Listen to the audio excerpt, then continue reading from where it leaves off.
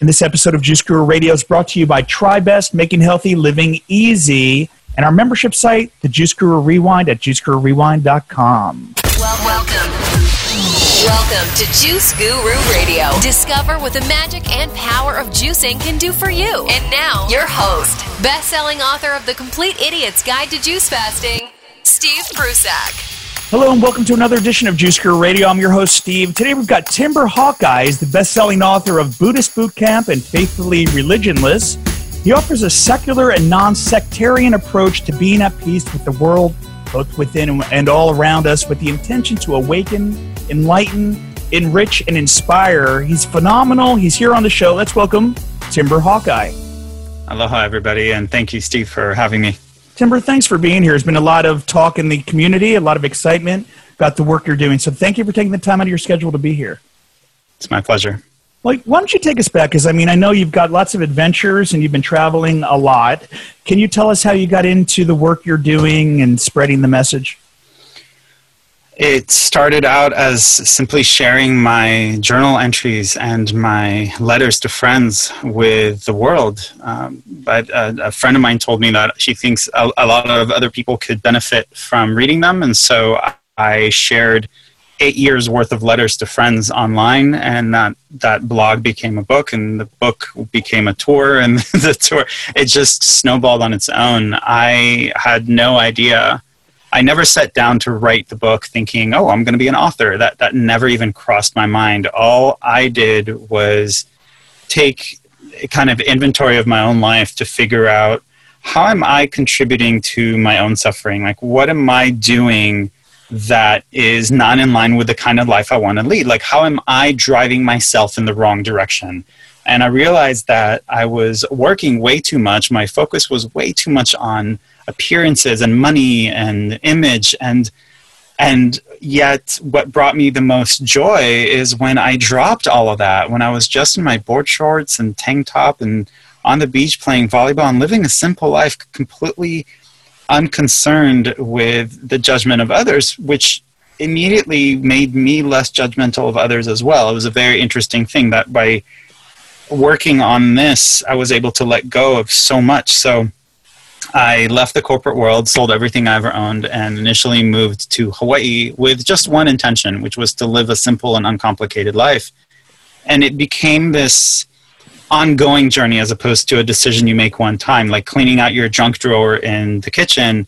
You clean it out once, but that doesn't mean it's forever good. That means that a week later you go through it and you go, why did I decide to keep this? And you get rid of it again and again. And yeah, I'm talking about tangible things, but when you're doing the work internally, you can take inventory of old belief systems that you have, judgments, opinions, anything that's holding you back from being the version of yourself you believe yourself to be. So it just snowballed, and before I knew it, that simple and uncomplicated life transitioned from playing beach volleyball to living in a Buddhist monastery. So that's kind of what the journey has been about, is into the monastery and then back out to share what I've learned with people who are perhaps too busy or less inclined to go into the monastery, but are still interested in what there is to learn from there. And I do think that what we learn in there is not only applicable if you're tucked away in the mountains somewhere. The real key, the real issue, the real challenge is, can I remain peaceful, calm, and patient in the middle of downtown Los Angeles, at Times Square, with 4 kids? Can I do that? Not just when no one's pushing my buttons, but can I get to a place where I don't have any buttons that can be pushed? I know part of your journey has been noticing the suffering in others, and you talk about suffering and why we suffer and what the lesson is in that. What can we learn about suffering, and why is there so much going on now?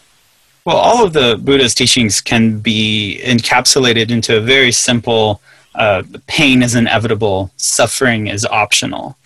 And that one invitation, everything else in Buddhist scripture is really extrapolates on that one concept. Like, if pain is inevitable and suffering is optional, why do we opt to suffer? Where are we contributing? Where do we go from the pain, which is inevitable? We're all going to get old, we're all going to get sick, we're all going to die, and that's fine. But what's not fine is that we try to avoid the very things that are inevitable, and thereby creating our own suffering. When we resist getting old, when we resist aging, when we resist death, we are trying to cling to something that we can't cling to. It's like trying to take a cloud and put it in a jar. We can't do that. And by the attempt itself creates suffering. So at the core of Buddhist teachings is the invitation to let go, which doesn't mean to give up. It's to loosen our grip, to allow, to observe, instead of to get so attached, if that makes any sense. It's almost like living in fear, isn't it? Well, we have two options. We can live in fear, because everything we think and feel and act upon either stems from a place of love or it stems from a place of fear. And it's up to us to, in the moment, kind of take inventory again and observe our behavior, our thoughts, our beliefs, our opinions, our actions, and go, where is this coming from? Is this a fear-based thought, or is this love-based? And we can take everything that we feel, anger or jealousy or any of the feelings, and they're all valid and they're all fine, and we can just kind of simmer them down, like reduction. If you've ever done like balsamic reduction, you just keep it on a simmer, just really, really, really low, and after a while, all you've got left is that reduction, is that syrup. And I think our feelings and our opinions and our emotions are very much can be reduced into either love or fear. And once we're aware of that, then we kind of are equipped with a rudder of sort, and we can go through life and we can go, oh, I have an option. I can choose love or I can choose fear. And if we make a commitment to only make love-based decisions in our lives, then we are guiding ourselves toward the life we want and away from the life we don't want. But if we let fear rule us, we're in a sense relinquishing control. We're like, I'm going to be affected by everything that happens around me, as opposed to I'm going to stay calm regardless of what happens around me. I don't know if that makes sense. Yeah, and when you talked about the letting go, and when you just you quit the job and you let go of the need to compare yourself, the need to present in this certain way, and that goes on. I mean, we're here on Facebook right now, and people might look at other feeds and, well, their life, they're doing this, and subconsciously there's a lot of that going on. How do we escape that and let go of the need to compare and all the jealousy and all that goes on too? I think changing our language around it is a really good place to start. It's not a need at all. It's an addiction, if nothing else. It's a habitual tendency, and that's all we essentially are, is a pattern of behavior. We've developed a pattern of comparing ourselves. We've developed a pattern of judging other people, and it's just a pattern of behavior that we've created, and that's actually very empowering, because that means if we created that pattern, we can create a new pattern. And in the book, I compare it to taking a piece of paper and folding it in half. And by doing that, you create a crease. So the next time you want to fold the paper in half, it's going to want to fold in the exact same spot. And the more often you have folded it in that place, the deeper the crease, the more likely it is you are to follow that path. So creating a new crease is possible, but it takes more deliberate intention. Just like with a piece of paper, if you just mindlessly fold it, it's going to fold in the crease that's already there. But if you slow down, if you bring awareness and you go, I want to fold it exactly in half, or I want to fold it here, you have to be more deliberate about it, more intentional, and then you can create a new crease. The old one will always be there. I think of it like a scar. I think of it as a reminder of where I've been, but it has absolutely nothing to do with where I'm going. So letting go of those words in our vocabulary that we use so regularly that victimize us, like, oh, I have to do things this way, or I can't help it, or that's just the way I am. Those are all victim mentality. I'm set in my ways. I'm stuck. This is how I am. I can't change. It's not my fault. All these reasons not to stop and say, I'm the one responsible. Like, I'm behind the wheel here, and I can steer myself where I want to go. I don't have to fall victim to what society tells me, what my family tells me, what the person I am yesterday tells me. But right now, right in this moment, I can make a new decision that will completely change the direction of my life. But it's up to me. And the tricky part is I have to want that more than I want what I'm already used to and comfortable with. if that makes sense. Do you find some of those old patterns or conditioned behaviors that maybe came from when you were 5 years old, and just some of those behaviors that might still come out despite you've done all this work? Do you find that sometimes they'll surface, and do you become more aware in the moment, or how do you work to change some things that you know came from somewhere else, some other conditioned pattern? Oh, yeah. I mean, and we can all do that. We can all look at some of our behavior and go, why am I afraid of spiders? Like, when did that start? Oh, because I watched my mother respond to a spider a certain way, and I learned from a very early age that habitually, like, that's how you respond when you see a spider, and that becomes the new norm. And then one day you're watching TV, or you see a friend who just takes up the spider and holds it in their hand, and you're like, what are you doing? And you start thinking that different is wrong, and you start judging anything that's not like you as wrong, as opposed to just another way. Like, we've all, when you date someone and you're about to do laundry, and like maybe for 40 years you've always put the soap first and then the clothes, and then you're dating someone and you watch them put the clothes and then the soap, and you're so inclined to tell them, stop, you're doing it wrong, but they're not doing it wrong. Different isn't wrong. And I think that the danger of keeping ourselves surrounded with quote-unquote like-minded people is that we're not exposed to a different way of living, a different way of being, a different way of seeing the world. We're only affirmed that we are right, and anyone who believes something different is wrong. So, yes, every once in a while, like an old condition, an old thought, something that was taught to me at an early age comes up in my mind, and my response is laughter. I just laugh at myself. Go, look at you trying to judge those people, And I laugh at myself very lightheartedly, because I'm human. This is the human condition, but I'm not a victim of that. I can just observe it and go, well, that's interesting. I don't behave like that anymore, but it's a good friend of mine said when I first met him, he's like, I don't like beans. And I'm like, what? Like, that's such a huge part of my diet. Like, I make black bean hummus, and I do the kidney beans in the salads, and there's just so many. There's green beans, and there's Szechuan green. There's just so, like, garbanzo. I'm like, how do you not? And it's because he had one single or a couple of different experiences with beans that kind of made his decision that I don't like beans. Well, I've exposed him to a whole lot of different array of foods and whatnot with beans, and he's like, I actually really like this. And yet, when he sees beans on the menu or someone says the word beans, his initial response is, oh, I'm probably not going to like it. He has to remind himself, oh, wait a minute, that's an old thought. Like, now it's, maybe I should try this. So, yes, those, like I said, the crease, like those old creases will always be there, just like a scar, but it doesn't mean that if you hurt yourself when you reach for the fire and you got burnt, you have a scar where you burned, that you avoid the fire altogether. It means that there was a lesson to learn.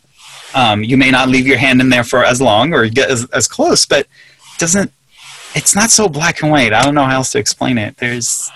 No, that was great. And, okay. Mindfulness is the thing here, and you're living in a state of mindfulness. And what are some of the tools? I mean, are you meditating? What are some of the things you recommend to your students about how we can be more mindful? I would never call them students, because I would never refer to myself as a teacher, but the opposite of mindfulness is mindlessness. And so by bringing awareness to the fact that if I'm not doing something mindfully, then I'm probably doing it mindlessly. That is enough for me to go, wait a minute, maybe I need to bring some little more attention to this. And mindfulness, what it invites us to do is to take into consideration the ripple effect of all of our decisions. That everything we think, say, and do has a ripple effect, that it affects not just people around us, but our own lives as well. That it's not just instant gratification, which, again, the media and everything else is so focused on, like, get what you want when you want it right now. And the invitation of mindfulness is, you said, what are you? So meditation, many people come to me and they say, I've tried meditating, I can't do it, or I'm doing it wrong. And the only reason we feel like we're doing it wrong is because someone at some point told us there's a right way to do it. And I've read those books where you have to sit a certain way, and you have to have your eyes at a 45-degree angle, and breathe from one nostril and exhale out the other with the tongue in the roof of your... Forget it. Like, there's just too much, and clear your mind. It's impossible. And so people try it a couple of times and they go, forget it, I can't do this. But the success of meditation is in the effort to try. And what I mean by that is if you tell yourself for the next 5 minutes, I'm just going to sit there and I'm not going to move physically. I'm just not going to move no matter what. I'm not going to try to control my thoughts. I'm not going to try to empty my mind. I'm not going to repeat some mantra in a language I don't understand. I'm just going to try to sit, and regardless of what my mind tells me, I'm not going to move. And within seconds, your mind, because you've never trained it to do this, your mind is going to start playing tricks on you. It's going to tell you there's a spider crawling on your head, there's a fly on your nose, that your foot's falling asleep. It'll do anything to try and gain control. But if you set yourself to say, I'm not going to move for the next 5 minutes, then you're going to observe your mind trying to play tricks on you, and you're not going to let it. And the benefit of that is not those 5 minutes. It's not to tap yourself on the back and go, woohoo, I sat still for 5 minutes. The benefit is later in the day when you're at work and someone does something annoying and you're like, I can choose not to be annoyed. Like, that's a choice that I can make. I can be in a stressful situation, but choose not to be stressed. As I said earlier, you can say something offensive to me, but I can choose not to be offended. So this idea of meditation, of mindfulness, it's to take control back and to stop blaming everything and everyone around us for our own behavior. Like, no one else is responsible for that. We are.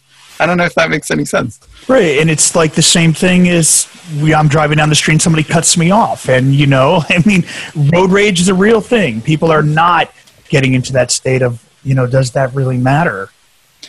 Well, it's not that doesn't matter or not. It's what's the story you have around it. And in both books, I talk a lot about the difference between feelings and emotions. And feelings are perfectly natural.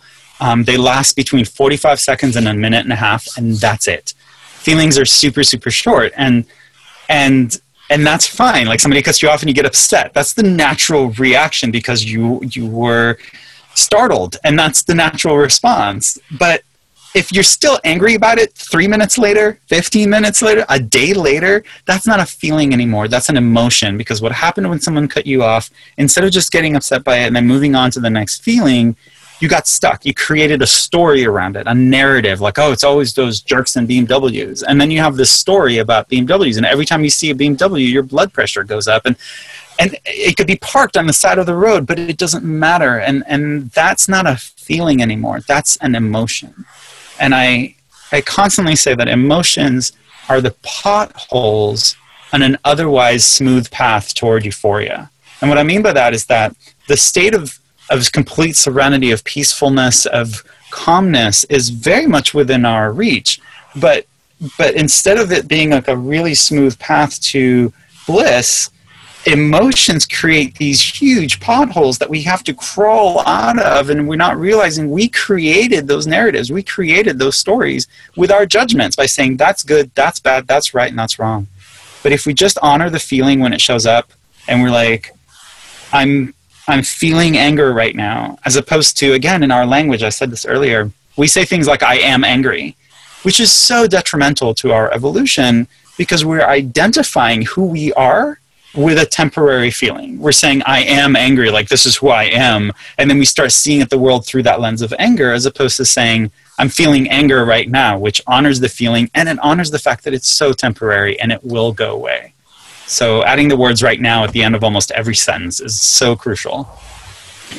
The website, again, for Timber Hawkeye, you can check this out at BuddhistBootcamp.com. We're going to have a link under the show notes, Juice Guru Radio. I mean, you've got other websites too, but that's a lot of what we're talking about. It's a lot of the trainings you're doing are up at that website, right, Timber? Correct. There's on Buddhist Bootcamp, there's the books, there's a podcast. I started uploading different podcast episodes, and there's much like the book, wherein every chapter is only a page long and you can read them in any order. The podcast episodes are like 5 minutes long.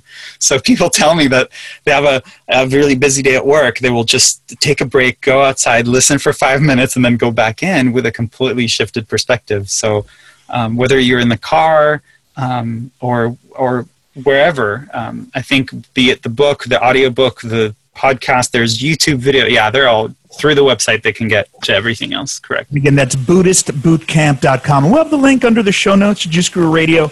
So, Timber, I did want to touch on gratitude. I love that shirt. It's so brilliant. For those listening, I'm wearing, it's like a play on Gatorade, but it says, gratitude, is it in you? And, I know it's a lot of what you talk about too. So can you tell us how we can live with more gratitude? Well, the power of gratitude is that it turns what we already have into enough. And the reason that's so important is because we're living in this constant state of not enough. And if you wake up every morning thinking you didn't get enough sleep the night before, or that you're not pretty enough or rich enough or successful enough or skinny enough or pretty enough or whatever it is, you're focusing your entire it's on your life on scarcity, and it's really because we haven't defined what enough looks like. And if we haven't taken the time to define what enough is, we will never have it. And gratitude, the practice of gratitude, not just the thought or the concept, but a daily practice. Like I just published a gratitude journal where every day you're encouraged to write down what you're grateful for, to focus on the positive part of your life. It ties in again to what I was saying earlier, creating a whole new crease, a new behavior pattern where in every situation, instead of thinking what's wrong with this situation, your mind immediately goes to what's right. Like what do I have in abundance right now, not what am I lacking? So gratitude turns what we have into enough, and it's important to define what enough is. Kind of like Gandhi's invitation is for us to, his definition of happiness is when what you think, what you say, and what you do are all in alignment. And it's impossible for us to live in alignment with our values if we haven't defined what our values are. I don't know if that makes sense. Like if you haven't indicated, what your core principles are. And it's interesting because companies do that. Companies have it in their on their wall. They have it in their handbooks. They have it sometimes on their products. Like this is our vision statement. This is our mission statement. These are the laws we live by, so to speak. But individually, we haven't taken the time to write down what is our vision statement. What are our core values? And if we live in line with our values, if what we think, what you say, and what we do is all in alignment, then we are eliminating the internal conflict. We are never fighting ourselves because we are in agreement. We are living in alignment with our, I don't know if sounds like I'm repeating myself, but in that same importance to define what enough looks like, we need to define what our values are. We need to live more mindfully, or we will succumb to anything that's happening around us. If we're surrounded by stress, we'll get stressed. And the key is not to create an environment where nobody pushes your buttons. It's to work on this so we don't have any buttons that can be pushed. Now we're coming up on the new year, and you've been doing a lot of work to get the message out and helping so many people.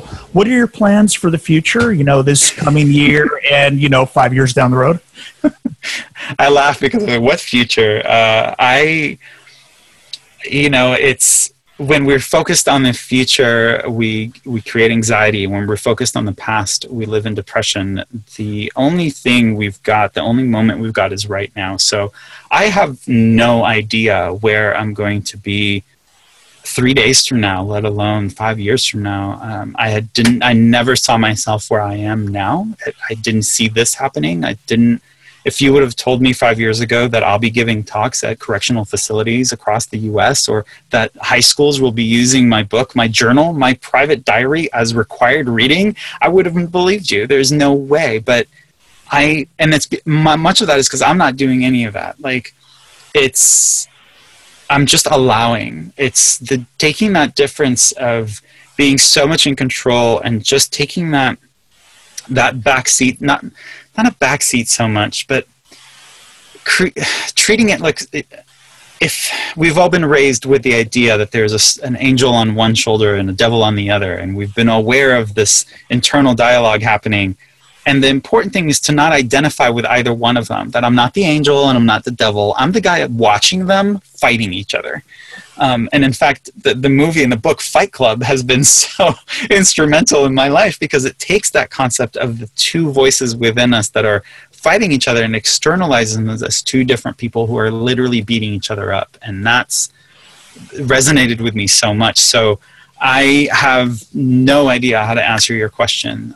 My commitment, my vow was to live to be of service to others. And what that's going to look like tomorrow, I have absolutely no idea. My job is just to say yes. If you invite me to do an interview for the Juice Guru, I say yes.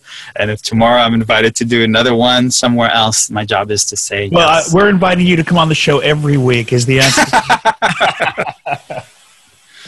So really it's about getting out of your own way and allowing, because some people can interpret that to be, maybe I'll just lay around and see what happens, There's a big difference. Like I said, the invitation is to live in line with our values. And laying down and sitting around and doing nothing, I can't imagine that being in line with our values, because if you want to be healthy and health is important to you, well, then it's not something that's going to magically be delivered from Amazon in 2 days. It's something that you need to be actively participating in your own health.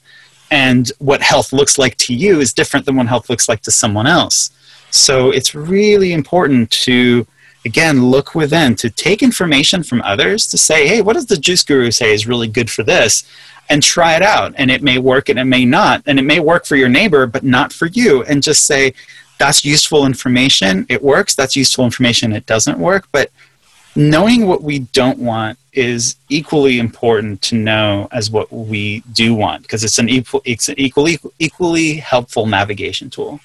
So no, it's allowing, and this idea of letting go, I hate for it to be interpreted as me suggesting we stick our head in the sand or put our feet up and let that which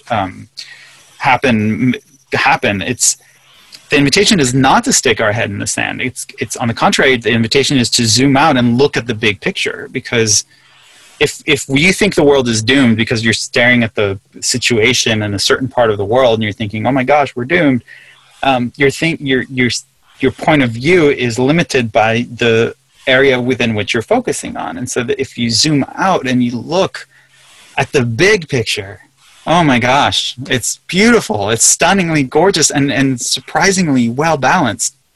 So whenever I feel like out of whack for whatever reason, my first instinct to go, I'm too close. I'm staring at it too closely. It's like that mirror that some people have in the bathroom where you flip it over and it's like 10 times magnified. Nothing looks good that close up. So I remind myself, flip it over, look at the big picture again. And if it still doesn't look good, take a step back. Keep making the picture bigger until you see how beautifully balanced it is and how everything that's ever happened in your life happened for you, not to you. You're not a victim of anything. You are empowered to change directions and move forward, because we already are moving forward. There's no participation on your part required. It's just, you just have to allow, to stop resisting, to stop clinging. I think that's the best explanation. Yeah, that's just a phenomenal message. That's great. We're going to close out the radio part of the show. Before we do, and we'll take a couple questions from the studio audience right after that, if you got a few minutes, Timber. But before we close out on iHeartRadio here, anything else we didn't touch on or share that's coming to you right now that you wanted to get out to our audience as part of your mission, or anything that you wanted to just say as final words of advice for those that are looking to live with more mindfulness? It's in Fight Club, he says mindfulness is not a weekend retreat. So it's not something you do one time and say, oh, I'm enlightened. One of my favorite quotes from Suzuki Roshi is that there are no enlightened beings. There's only enlightened activity. And that was very empowering to me, because we tend to think of people as enlightened, whether it be the Dalai Lama or Jesus or the Buddha or Mother Teresa or Gandhi, and we think of them as enlightened beings. But Suzuki says there are no enlightened beings, there's only enlightened activity. So the people we perceive as enlightened have simply made enlightened activity part of their daily lives. So when I realized, I was like, well, shoot, I can do that. I can make enlightened activity part of my daily life.